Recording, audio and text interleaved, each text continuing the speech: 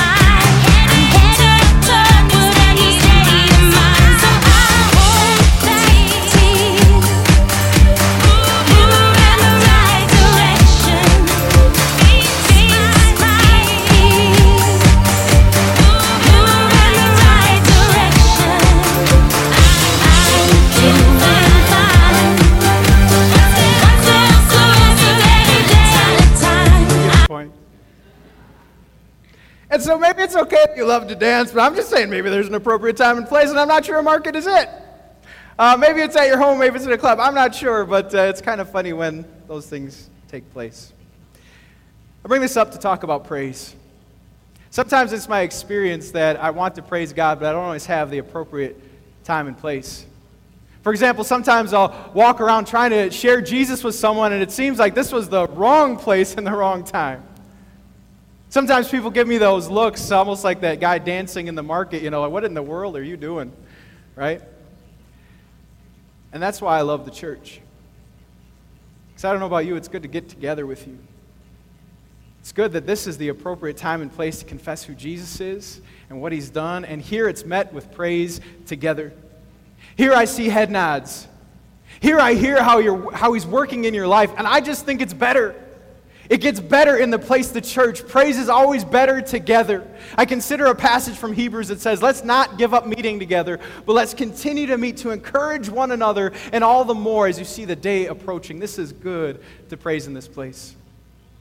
I'll give you another example. So often I practice the sermon before I preach to you, and it's usually by myself. And seminary, I had a buddy who set up stuffed animals, so he was like converting the stuffed animals. And I wanted to relay an experience that I have with you, that when we preach to stuffed animals or to an empty room, it doesn't go so well. It really doesn't. And it's really not that fun either. I don't want to do it, but anyway, when you guys are here though, and I can hear and I can see, and we can praise God together, when there's a response, man, that is completely different. It is so good to get together to have a place to praise Jesus. Because when it comes to our life of praise, I think there are the draining experiences and the filling up experiences. To talk about this, have you ever had someone just emotionally drain you? Do you know what being emotionally drained is? Maybe it was a child who threw a temper tantrum, right? And it was the last straw, and you were already tired for the day, and you don't even know how to reboot because it just did too much, right? Maybe it was someone you encountered who just, totally threw off your day, and it was midday, but you were done. This happens in our spiritual life. We, as we get emotionally drained, also get spiritually drained.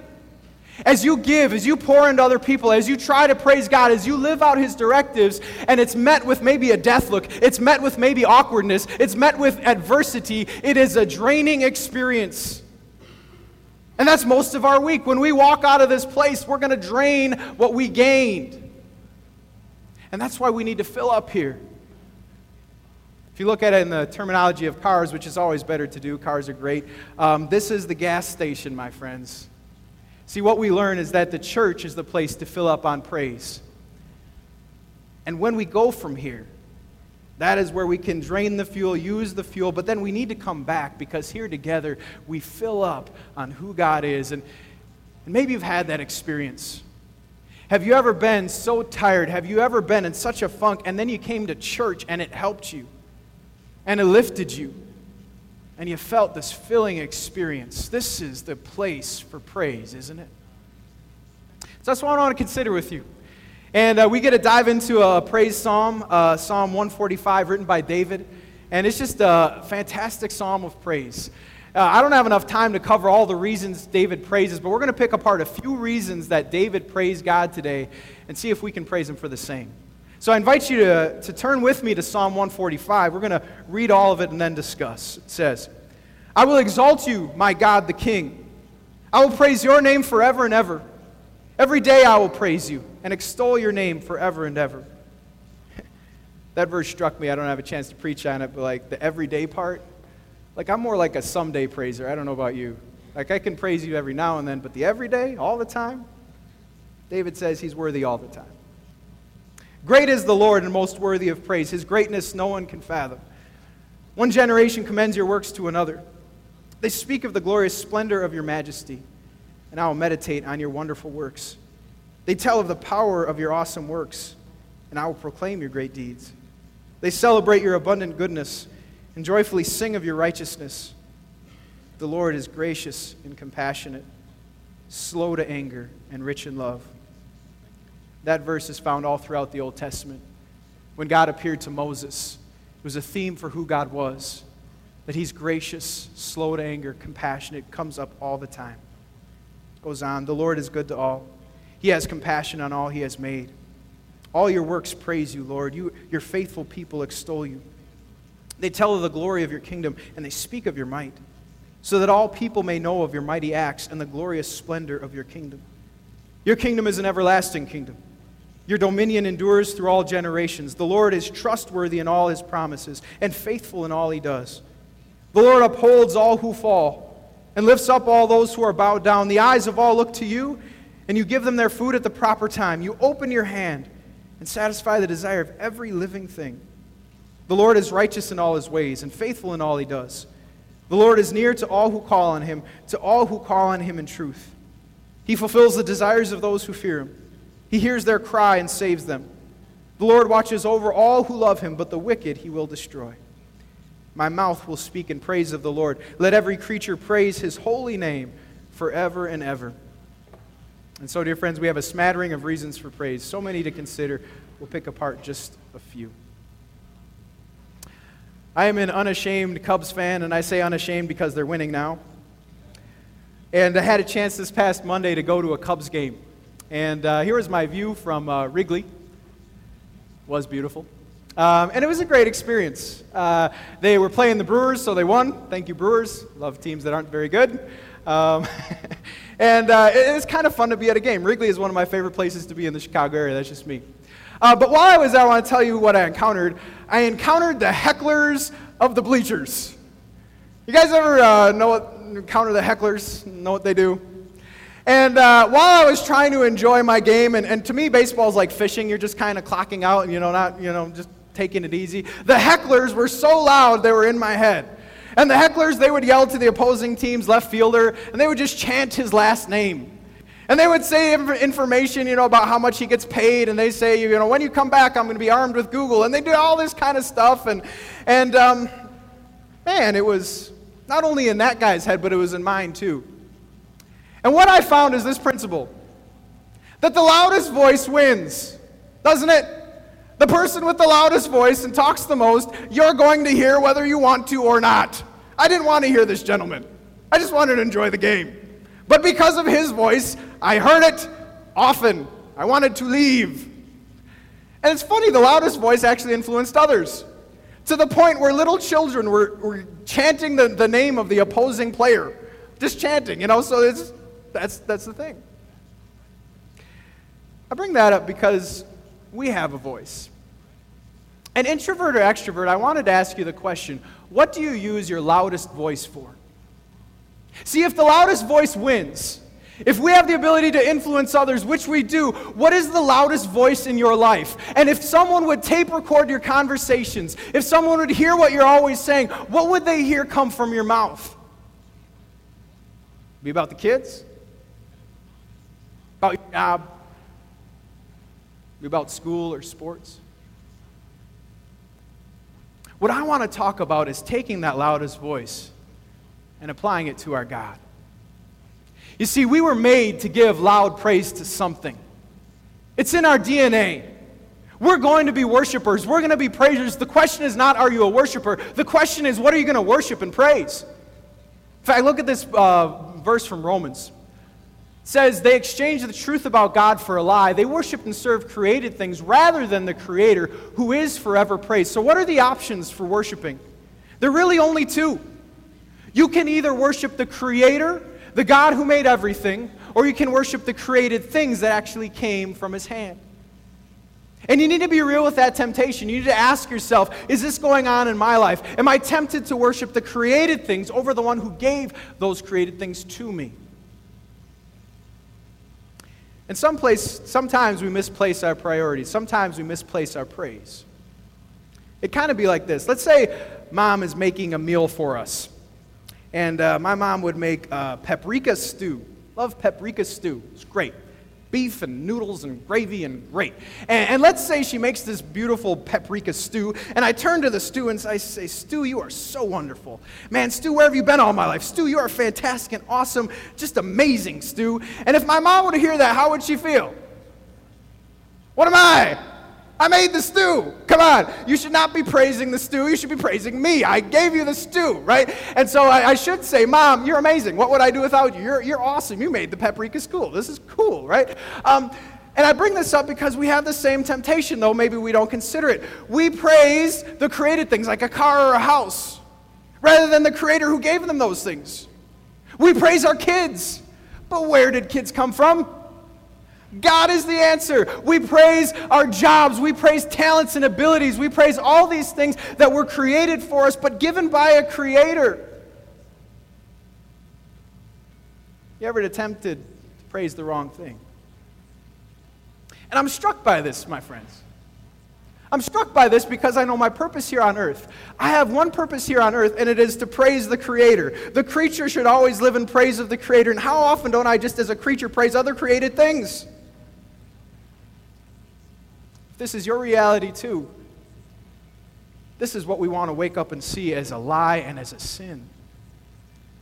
This is what we want to say. This should not be. The Creator is deserving of the highest praise over anything that He has created. And the amazing thing is that the Creator doesn't give up on His creatures. I love that. Rather, He's so gracious with us. He gives us opportunity, new mercies every morning to praise Him and praise Him and praise Him.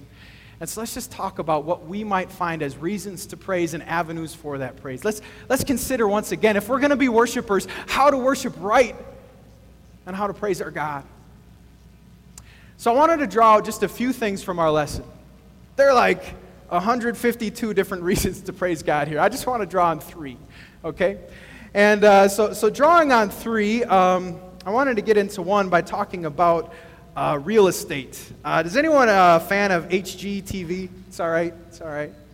And maybe if you're a fan of real estate, have you ever looked at someone's house or foyer or whatever, backsplash, and be like, wow, that is awesome. You ever just been taken away by the splendor of someone's house, right? It's pretty cool. I was reading a news article where I was kind of had the same emotion. It was about a house in Hinsdale, and maybe you heard this too, but there was this house that had a Batman pool. Where's that been all my life? Why aren't we doing that more often? Come on. And so you think of just how cool a Batman pool was. Unfortunately, they're selling that and demolishing. But anyway, and this last week I had a chance to go downtown. I'm a downtown fanatic. I love it. And I was up on a high rise, and there was Florida with the ceiling windows. You know what I'm talking about? And you could see Soldier Field and the lake and the lights, and man, this is a great city. I like this. You and I know what splendor is, don't we? You and I need to meditate on then that the splendor of the kingdom we belong to forever outweighs this splendor by far. I don't know how often you think about that, but the splendor of the place we live forever far outweighs any Chicago skyline and far outweighs any Batman pool. It is great, and this is what we're invited into. I consider Revelation. How many times have we read Revelation? And look at the picture of what we're invited to. I love this. It's shown, and this is the city of God. It's shown with the glory of God. Its brilliance was like that of a very precious jewel, like jasper, clear as crystal. The 12 gates were 12 pearls, each gate made of a single pearl. The great street of the city was of gold and as pure as transparent glass. And so I'm thinking, street of gold, Batman pool, street of gold, Batman pool, street of gold, Batman pool. Right? And I know it's a metaphor, it's Revelation, but I believe that the God who created splendor on this earth, He has splendor for us for an eternity. And the reason we praise Him is because by grace we've been invited into this. That I don't know the status of the awe of the splendor of your living situation right now, but I do know the status of your future living situation. It's pretty awesome, let me tell you. It's pretty glorious. It's pretty splendorous, if that's a word. It's awesome, my friends, and this is where we're going together. And if this is true, if that's my home and your home, it's reason for praise, isn't it? This came from, let me find the verse, 5. Look at it. They speak of the glorious splendor of your majesty. In verse 12, so that all people may know your mighty acts and the glorious splendor of your kingdom. Your kingdom is an everlasting kingdom. Your dominion endures through all generations. Right now, we belong to that kingdom. Someday that kingdom will be visible. And that kingdom is a reason to rejoice and praise our King. But there's more. I want you to finish this phrase. When you wish upon a star, makes no difference who you are, your blank comes true. Your dreams come true. And I love it when a dream comes true. I love organizations like Make-A-Wish. I had a seminary buddy who sang with me in choir, and he had health complications as a young child, and he was able to get a wish granted from the Make-A-Wish Foundation. And it was pretty awesome hearing him tell the story. If memory serves me right, he went to a sporting event and met some of his favorite players, and think of just how awesome that is for a young kid. You go on Make-A-Wish Foundation, you can see there's kids who want to meet ballerinas, and sure enough, they do. There's a child who wants to have an army fort to play with at his playground, and sure enough, they build it. And isn't it great when desires come true? Well, ever before there was Make-A-Wish Foundation, ever before there was a Disney song that said, your dreams will come true, our God has been doing this since the beginning of time. Let's look again at this lesson. Draw your attention to verse, let me find it.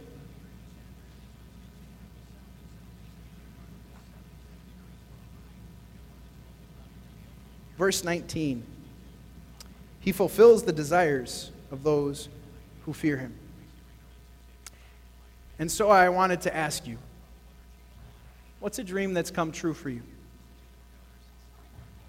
How much time do you give consideration? How much time do you give mental energy to His past faithfulness? As I recall things in my life, I hope you do the same. I remember when I was a young boy and someday I wanted to be married. Guess what? I'm married. I remember as a young boy, one day I wanted to be a pastor. That's all I wanted to do, and guess what? I'm a pastor. Most recently, our family wanted a cat. We got a cat. Now I don't want a cat. We're going to keep the cat. Can you look back at your life and just remember something that you wanted that was given? Can you play the exercise that I just played in my life and say, man, there was a time when I did need something and he gave it.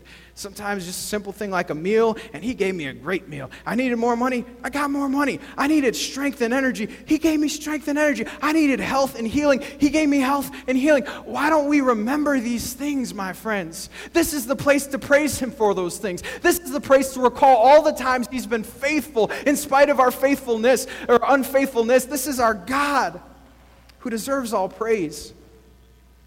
And so if he's made a dream come true for you, I want to ask, if he fulfills dreams, what should we do?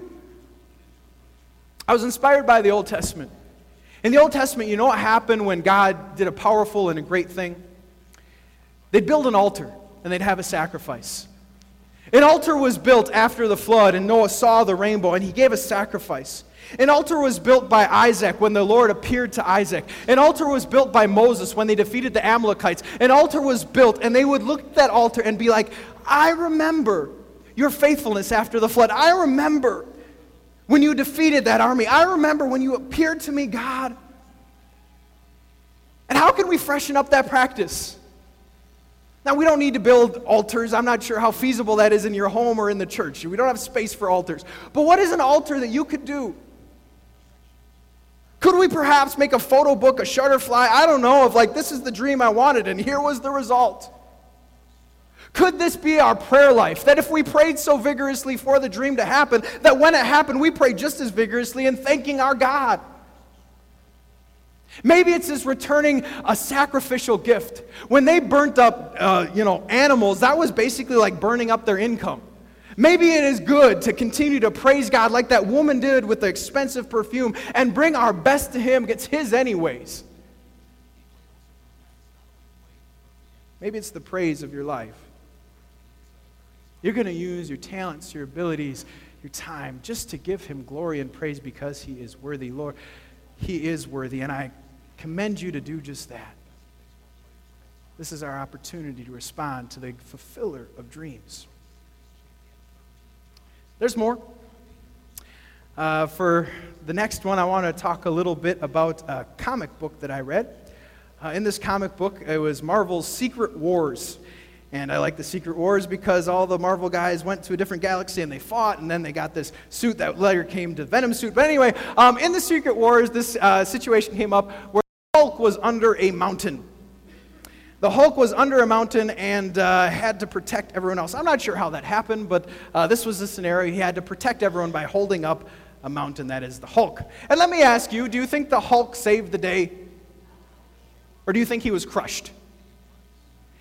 It's a happy ending, isn't it? I love heroes. I love hero stories. He is not crushed by the mountain. He gets it off and he saves the day. And I love the fact that the Hulk was not crushed.